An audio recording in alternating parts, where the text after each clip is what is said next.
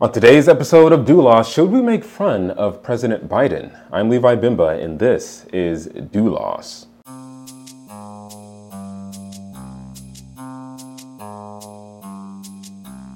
So Joe Biden is the 46th president of the United States, one of the most powerful countries in history and even present day, even though other countries like China and Russia are raging to take control of that mantle in the world. But Joe Biden is going on 80 years of age next month. November will be his 80th year of existence on this earth, and there's been a marked decline in his cognitive abilities over the past few years, especially when he began running for president. According to the New York Post, they had an article saying that there are a majority of Americans concerned about Biden's mental health. It starts off by saying a new survey shows that most Americans are worried about President Biden's mental health following a fresh spate of public gaffes and awkward antics, leaving many to wonder if the 79-year-old should run for re-election 2 years from now. They also go on to write in the article about some of his gaffes. It says that on the same day the poll was released, Biden was filmed struggling to put on his jacket and dropping his signature aviator glasses as he returned from a trip to Kentucky to survey damage left by recent floods. Last month, the famously gaffe-prone commander-in-chief, who turns 80 in November, raised eyebrows when he spoke of the selfishness instead of selflessness of American troops during a speech in Saudi Arabia. That verbal snafu came just 2 days after Biden shocked an audience in Israel by referring to the honor of the Holocaust before quickly correcting himself to say horror. Other recent slips by the president include him saying the 2018 mass shooting at a high school in Parkland, Florida took place in 1918, and reading an apparent stage direction, repeat the line, off his teleprompter. So there have been several gaffes, and there's more, I'm sure, if you were to look online, of him misspeaking or doing something that shows that he's getting elderly. He's getting a lot older and is a lot older than he used to be, obviously, at almost 80 years of age. And even the New York Times has covered this, a publication that would probably be more sympathetic to Biden and his policies. They say questions about Mr. Biden's fitness have nonetheless taken a toll on his public standing. In a June survey by Harvard Center for American Political Studies and the Harris poll, 64% of voters believed he was showing that he is too old to be president, including 60% of respondents 65 or older. Mr. Biden's public appearances have fueled that perception. His speeches can be flat and listless. He sometimes loses his train of thought, has trouble summoning names, or appears momentarily confused. More than once, he has promoted Vice President Kamala Harris, calling her President Harris. Mr. Biden, who overcame a childhood stutter, stumbles over words like kleptocracy. He has said Iranian when he meant Ukrainian, and several times called Senator Mark Warner, Democrat of Virginia, John, confusing him with the late Republican senator of that name from Virginia.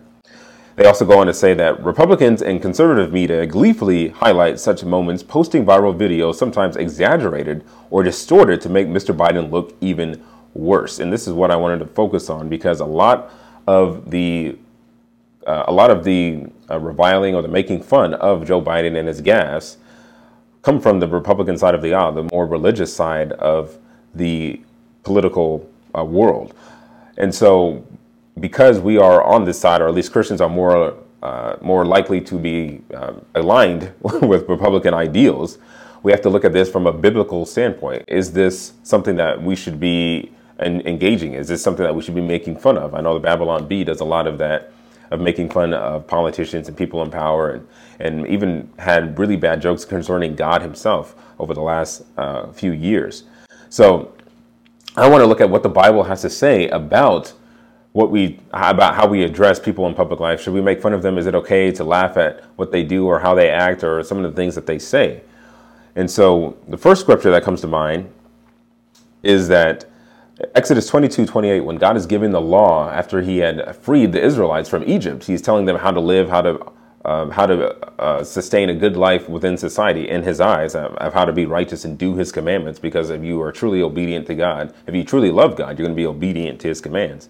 So one of those commands was in Exodus 22:28, where he says, "Thou shalt not revile the gods, nor curse the ruler of thy people."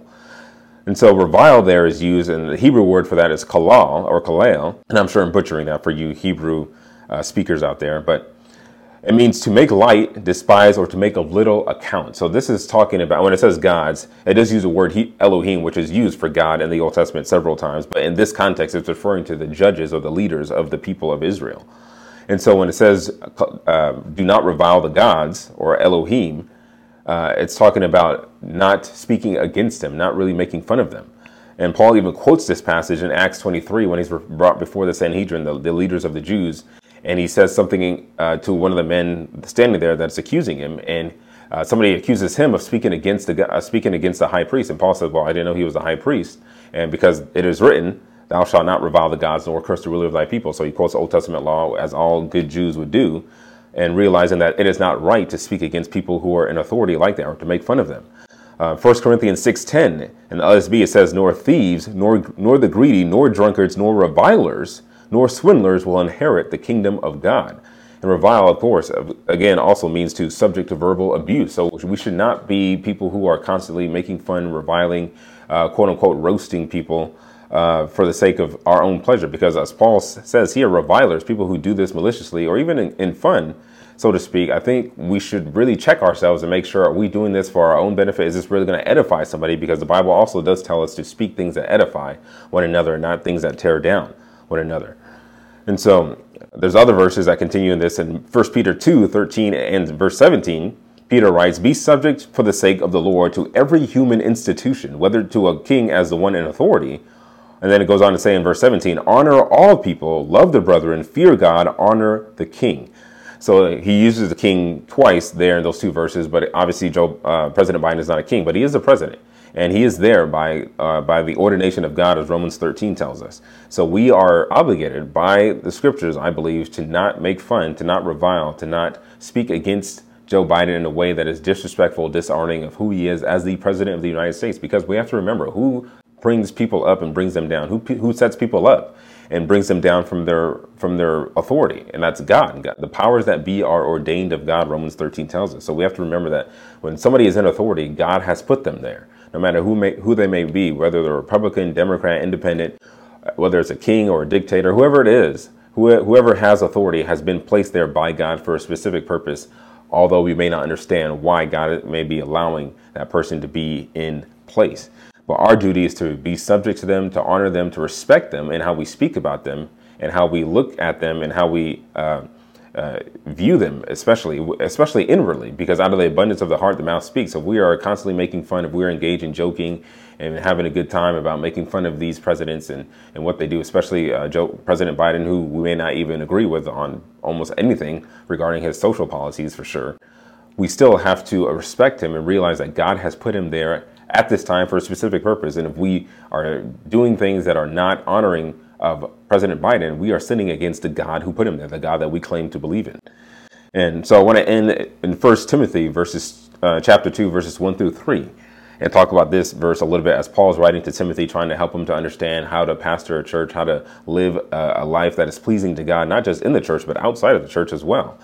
Because that was also one of the requirements of somebody who wants to be a pastor or an elder. So they had to have a good reputation of not just people within the church, but of people without the church. So Paul was writing to him to tell him how he ought to operate within civic life. And he says in 1 Timothy chapter 2, and this is in the Legacy Standard, first of all, then I exhort that petitions and prayers, requests and thanksgivings be made for all men, for kings and all who are in authority, so that we may lead a tranquil and quiet life in all godliness and dignity. So Paul in that is saying that we ask, we pray, we request, we thank God even for the people for all men, generally speaking, but especially for the kings and all who are in authority. So all people who are in authority, we should be praying, we should be asking, we should be thanking God, we should be petitioning God that they would do what is right, that they would do what is good, that they would do what is pleasing to God as they are exercising the office that God has given them. Nowhere in there did Paul say we should be making fun, we should be speaking evil against them, we should be reviling them. Now, again, that does not mean that we don't call out sin. As as President Biden has been saying that he is for the killing of babies, that means we need to be condemning that and saying that that is evil in the eyes of God. We cannot go along with, or we should not support that policy of killing babies. We should not say that, oh, he's the president, so we just have to respect whatever he does and just lay down and never say anything against him. That's not what I'm saying. What I'm saying is we are obligated to speak the truth and speak the truth in love. And regardless of who it is, whether it's the president or the most worthless, quote unquote, worthless person of society. Because even though we are all made in the image of God, we are all sinners by nature. No matter how much money we have or how little of money we have, we are still sinners by nature, and we need to be told the truth, namely that you need to repent and believe the gospel of Jesus Christ, which is what Paul goes on to say in 1 Timothy chapter 2. So Paul is telling us that all who are in authority, we need to pray for them. We need to even thank God for them and request. Make our requests known unto God for them, so that they would do what is right, so that we could lead a quiet and peaceable life. And if anybody wanted that prayer to be answered, was Paul, who was constantly being in prison, constantly beaten, stoned to death, being shipwrecked, all kinds of things happening to him in his ministry because he was just preaching the gospel and being faithful. So as he's writing to Timothy, he's writing to us because the standard is that we need to be praying for those in authority, honoring them, respecting them, not making fun of them, not making a joke out of them, as a lot of Republicans and conservatives do. And they are showing themselves to be people who are not inheriting the kingdom of God if they constantly go on in this type of behavior of making fun of the president instead of respecting and honoring him. Again, not saying that you can't speak against his policies, his things that he's doing that are objectively and biblically evil, because we ought to do those things, but we don't have the right to then go along and make fun of what he does or how he speaks or what he looks like and all kinds of stuff. It's just not right in the eyes of God. So if we want to be Christians who are speaking the truth in love, we want to be Christians who are representing Christ well, then we definitely need to watch what we say and how we communicate before the world who's watching is looking for anything that they can use to accuse us of being hypocrites, of being people who don't truly want to please Christ, who we claim to love and serve. So thank you for listening today, and I will see you on the next episode of Doulos.